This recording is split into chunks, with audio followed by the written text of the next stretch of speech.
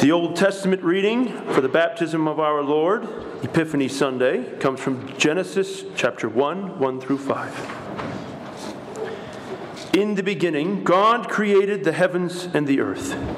The earth was without form and void, and darkness was over the face of the deep. And the Spirit of God was hovering over the face of the waters.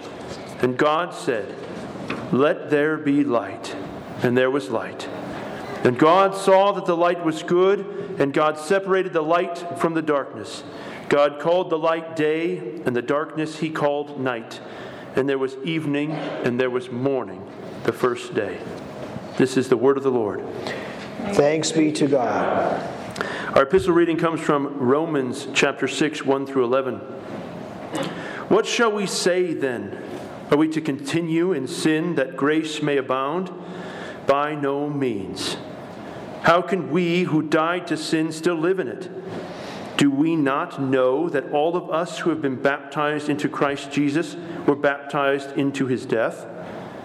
We were buried, therefore, with him by baptism into death, in order that, just as Christ was raised from the dead by the glory of the Father, we too might walk in newness of life. For if we have been united with him in a death like his, we shall certainly be united with him in a resurrection like his. We know that our old self was crucified with him in order that the body of sin might be brought to nothing, so that we would no longer be enslaved to sin. For one who has died has been set free from sin. Now if we have died with Christ, we believe that we will also live with him. We know that Christ, being raised from the dead, will never die again. Death no longer has dominion over him. For the death he died to sin, once for all. But the life he lives to God. So you also must consider yourselves dead to sin and alive to God in Christ Jesus. This is the word of the Lord. Thanks be to God.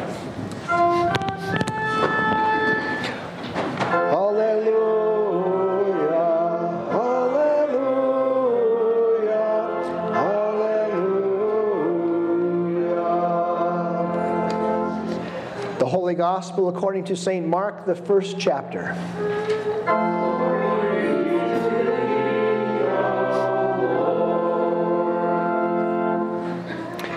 John appeared, baptizing in the wilderness and proclaiming a baptism of repentance for the forgiveness of sins.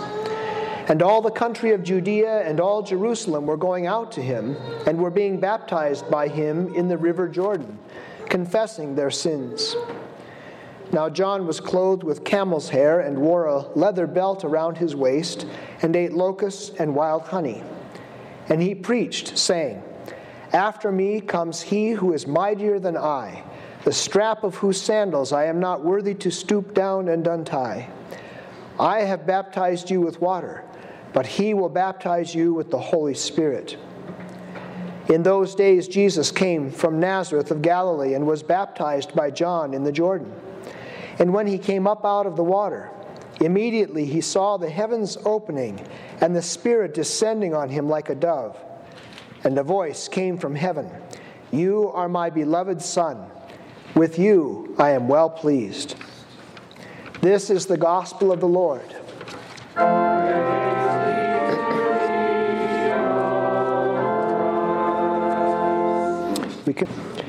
Grace, mercy, and peace be to you from God our Father and from our Lord and Savior Jesus Christ. Amen. The word epiphany doesn't even appear in the Bible. It comes from a Greek word that's a combination of a couple of words. It means a manifestation, an appearance, a revealing, showing of something that has been hidden before. And what God was planning to do for fallen mankind had been hidden. There had been hints of it. The offspring of woman would crush the head of the serpent. Moses lifting up the bronze serpent in the wilderness so that all who are bitten by the serpents could look to that bronze serpent and be healed, be saved. The rock in the desert that followed the Israelites, the Bible says, that was Christ that was struck. The The scapegoat that was sent out on the Day of Atonement, where the priest would put his hands on that goat and transfer all the sins of the people to that goat, and that goat would be let go in the wilderness to die, to be killed, and the sins removed from the people outside the city.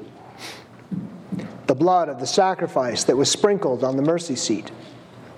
Many, many hints and little windows into what God was going to do, but much of it was hidden.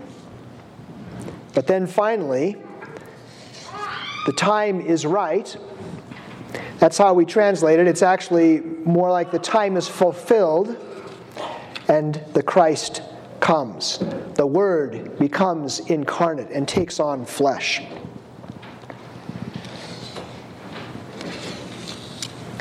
Our word epiphany, the literal translation would be to shine upon, a light being revealed. And at first, God's plan is revealed to just a few people. The angel comes to Mary, and Mary finds out. The angel comes to Joseph, and Joseph finds out. A few shepherds out on the hillside find out from the angels and come into Bethlehem. Simeon and Anna, waiting in the temple, they know what's going on. Magi. Epiphany we kind of associate with the wise men who come from afar, who have had the star to lead them, and they know that a child is born in Israel who's going to be a king, and they probably have an idea that it's going to be not just a king for Israel, but in a larger sense for all nations. And maybe the reason that they know that is because of the dispersions, because of the the word escaped me. It was here and it left. Like the captivities of Israel in Babylon and that they had the scriptures over there. And the wise men would have probably had copies of this and would have studied it as a religious book, something like that, but they would know. And in Numbers chapter 24 it says this: a star shall come out of Jacob, and a scepter shall rise out of Israel. A scepter. And one from Jacob shall exercise dominion. And so they see the signs in the heavens. God reveals to them, as astrologers that they were, looking at the heavens, God reveals to them with this star that a child has been born. This has been fulfilled, and they come to see the child. Christ is for all people. Salvation is for everyone. The star shines forth and reveals the Christ child to these magi. And they come and they worship the baby. They worship Jesus. And here it's revealed that the King of the Jews is going to be the King of all the nations. And now today we read about the baptism of Jesus. See, the wise men isn't actually in our pericope for this series B that we are in. It's another year. That's in Matthew. But here we have the baptism of Jesus, and this is a great reading for Epiphany. It's another revelation as the voice of the Father comes from heaven and says, "This is my beloved Son. You are my beloved Son. With you I am well pleased." A revealing of who this man is. And we're right to wonder, why is Jesus being baptized? John the Baptist wondered that. As Jesus came to the river, he said, "I should be baptized by you. Why are you coming to me?" Right? But we hear in Matthew, if you read in Matthew, you'll hear Jesus' response to John. "Let it be so now, for thus it is fitting for us to fulfill all righteousness."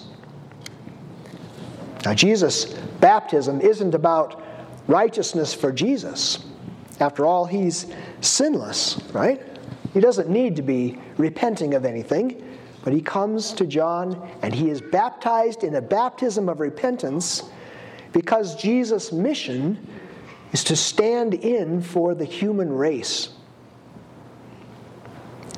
He had to be one of us.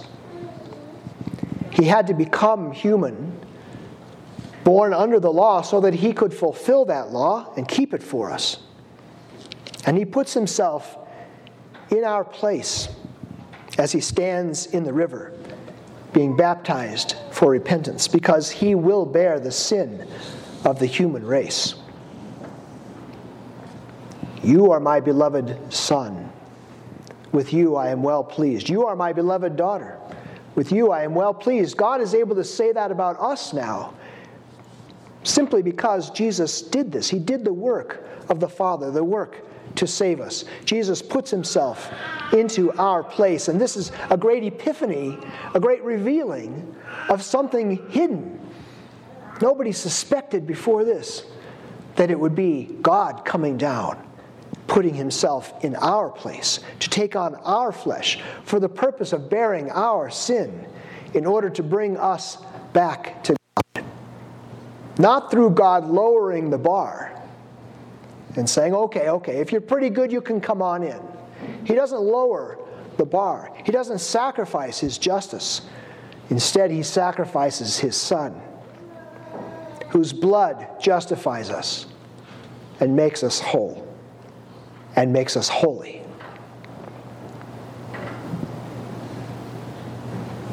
The Genesis reading is a great reading for Epiphany also. In the beginning there's darkness, and the Spirit of God hovers over the face of the waters, and God speaks, and suddenly there is light.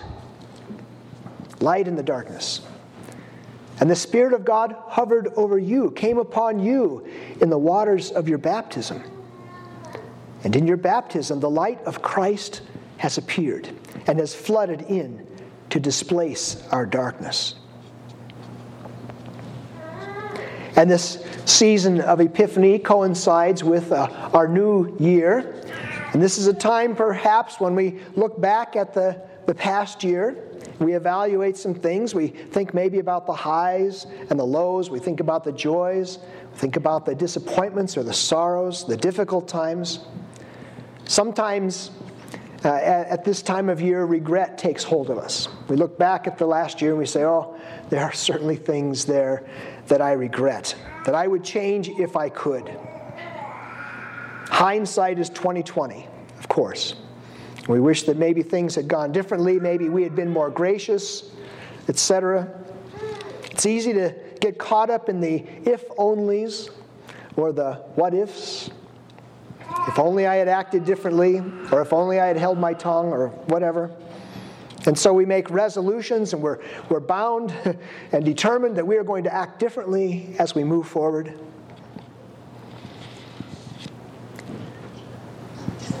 But our epistle reading today speaks to that.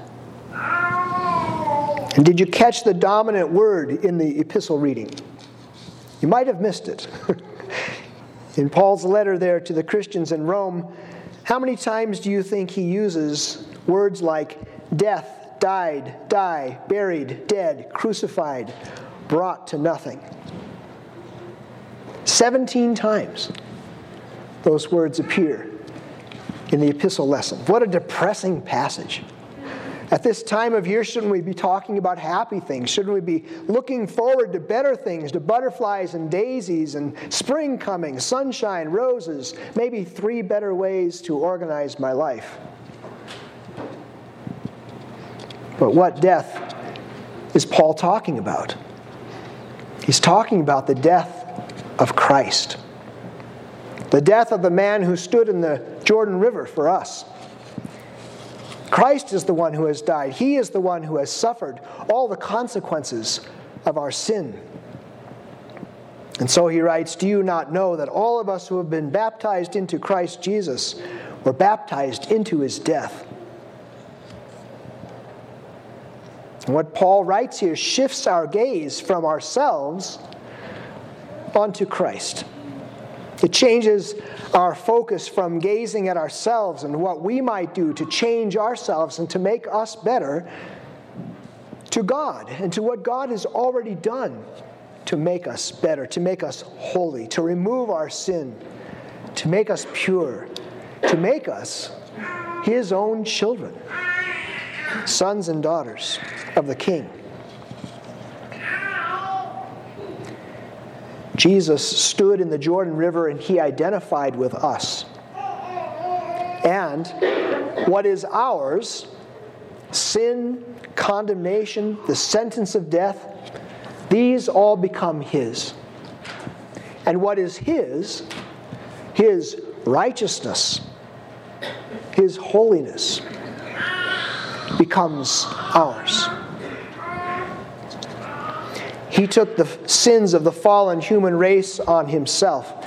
And he knew that taking that sin on himself, even when he stood in the Jordan River, that taking our sin on himself would mean taking our death sentence on himself too, taking God's punishment that should have been ours on himself. He knew that.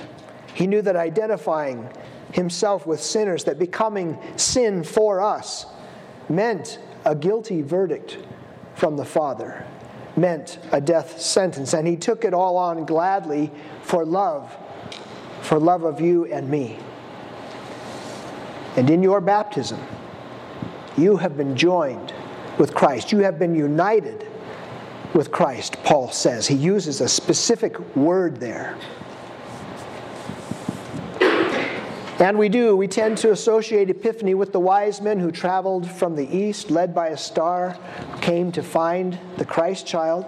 But Epiphany happens here at the Jordan River too. Heaven opened, the Holy Spirit descending in the form of the dove, the voice of the Father. This is my Son. Here is another revealing, a shining forth of just who this human being is, this Jesus.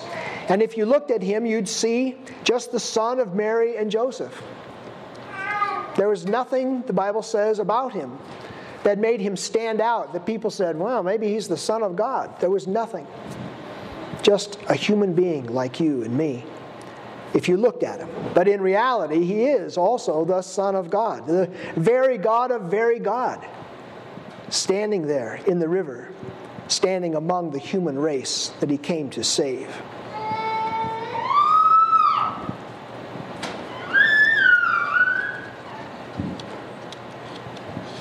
If you go into the hospital to have an MRI, isn't that the one where they put you in the narrow tube and then it makes all these clunking noises? I've not been in one, but I've seen it played in movies. And it's a giant magnet, right? And so before they put you in there, they make sure that you have no metal in your body, right? Because that metal would be drawn toward the magnet in a very powerful way and it could harm you. And there's some story somewhere about somebody's cane being sucked over to the magnet as they were in there. I don't remember the story exactly. But it's a very powerful magnet. And Jesus acts like a great sin magnet as he stands there in the river, stands in the middle of the human race. He takes onto himself all of our sins, all of our guilt, so that it might be put to death on the cross. And he did that in order to offer all of humanity freedom from condemnation, full and free redemption, and a restored relationship with God, our Heavenly Father. See, the first Adam chose death when he ate the fruit from the tree of the knowledge of good and evil. And in that choosing, the entire human race died to God. And Jesus, the second Adam, he chose death when he stepped into that river to be baptized for repentance. And in that choosing, he offers everyone a way to die to sin and live to God.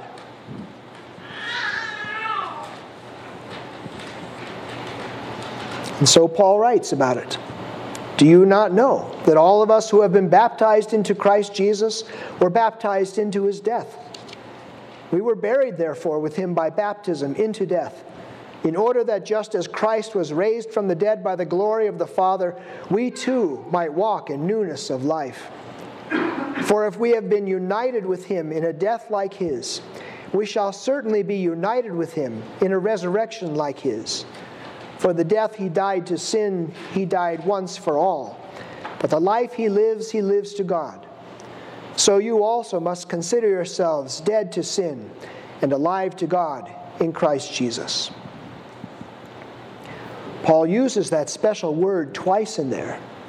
United, right? United with him in a death like his, united with him in a resurrection like his. And that is a Greek word there, symphatoi. Symphatoi. It's a combination, again, of two words. The first one, the sim part, is with, together. We have words like that already, in our language. We say symphony. Sim, with, and phony, which is like sound. Sound that's together. A symphony. It's not chaos. It's a symphony. Now here, symphatoi, sim means with. The phatoi part means to grow up, means a growth. To grow up. And so to grow up together, symphatoi. To grow up together, closely united, planted together, growing together. And maybe you've been hiking in a forest sometime, and you're looking ahead, and you see over there a couple of treetops. No, those are beautiful trees. And then you keep hiking, and you get closer to them, and you find out that it's kind of one tree. And you recognize and realize this was two trees that were real close together. And after the 50 or 75 years, or in some cases 1,000 years, they have become one trunk at the bottom, but you still see the two tops. It's that kind of unification. That's what that united means that Paul is talking about. It's one tree. If the tree dies, the whole tree dies. It's not one part of it can die and the other one keeps living. No, it's one tree now. That's the united that you are to Christ, to his death, and to his resurrection. There is no separating you. You are symphatoi. You are united. And in baptism, in Jesus' baptism, when he stepped into that river, he united himself to us. Stepped into our flesh, stepped into our world, stepped into our sin to destroy its power over us, to put it to death. In our baptism, we are symphatoid with Jesus. We are united with him, united in his death, also his resurrection. Not like two boards glued together that you could separate. More like those trees that have grown together. In your baptism, then, Paul is saying, you have already passed through the judgment because Jesus has already passed through the judgment. And the Bible says that. You will not come into judgment, but you'll pass from death to life. It's already happened for the Christian. When he died, we died. His burial was our burial.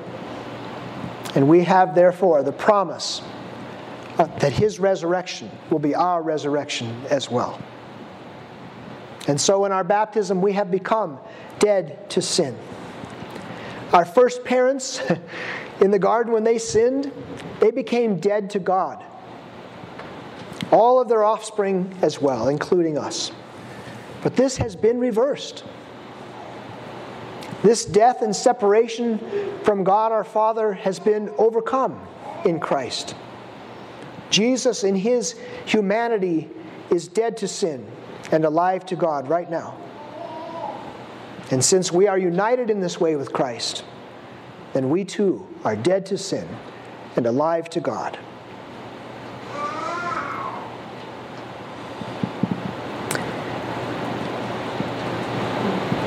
In Epiphany, we think about the Magi who have come from far away, from other nations, to worship, to kneel before Jesus, to bring their gifts. Because this child will bring those who are far off back to God. This child will bring those who dwell in a land of deep darkness into the light. This child will intertwine himself, will grow together, will unite himself to us sinners in such a way that sin will be put to death, and we who were dead to God will be made alive again. And so Isaiah's words that he writes in Psalm 43, in Isaiah 43, take on great meaning for us. He says, "Fear not, for I have redeemed you. I have called you by name. You are mine. When you pass through the waters, I will be with you. And through the rivers, they will not overwhelm you. When you walk through fire, you will not be burned, and the flame shall not consume you. For I am the Lord your God, the Holy One of Israel, your Savior." In the name of Jesus, amen. Now may the peace of God, which passes all understanding, keep our hearts and minds in Christ Jesus. Amen.